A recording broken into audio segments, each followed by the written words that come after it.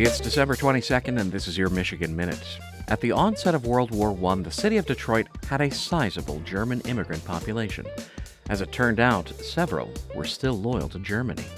On this day in 1917, Albert Karl Kaltschmidt was convicted of heading up a plot to destroy businesses in Detroit, across the river in Windsor, Canada, as well as a railroad tunnel in Port Huron which connected the U.S. and Canada. Each were involved in the manufacturing of items during the Great War.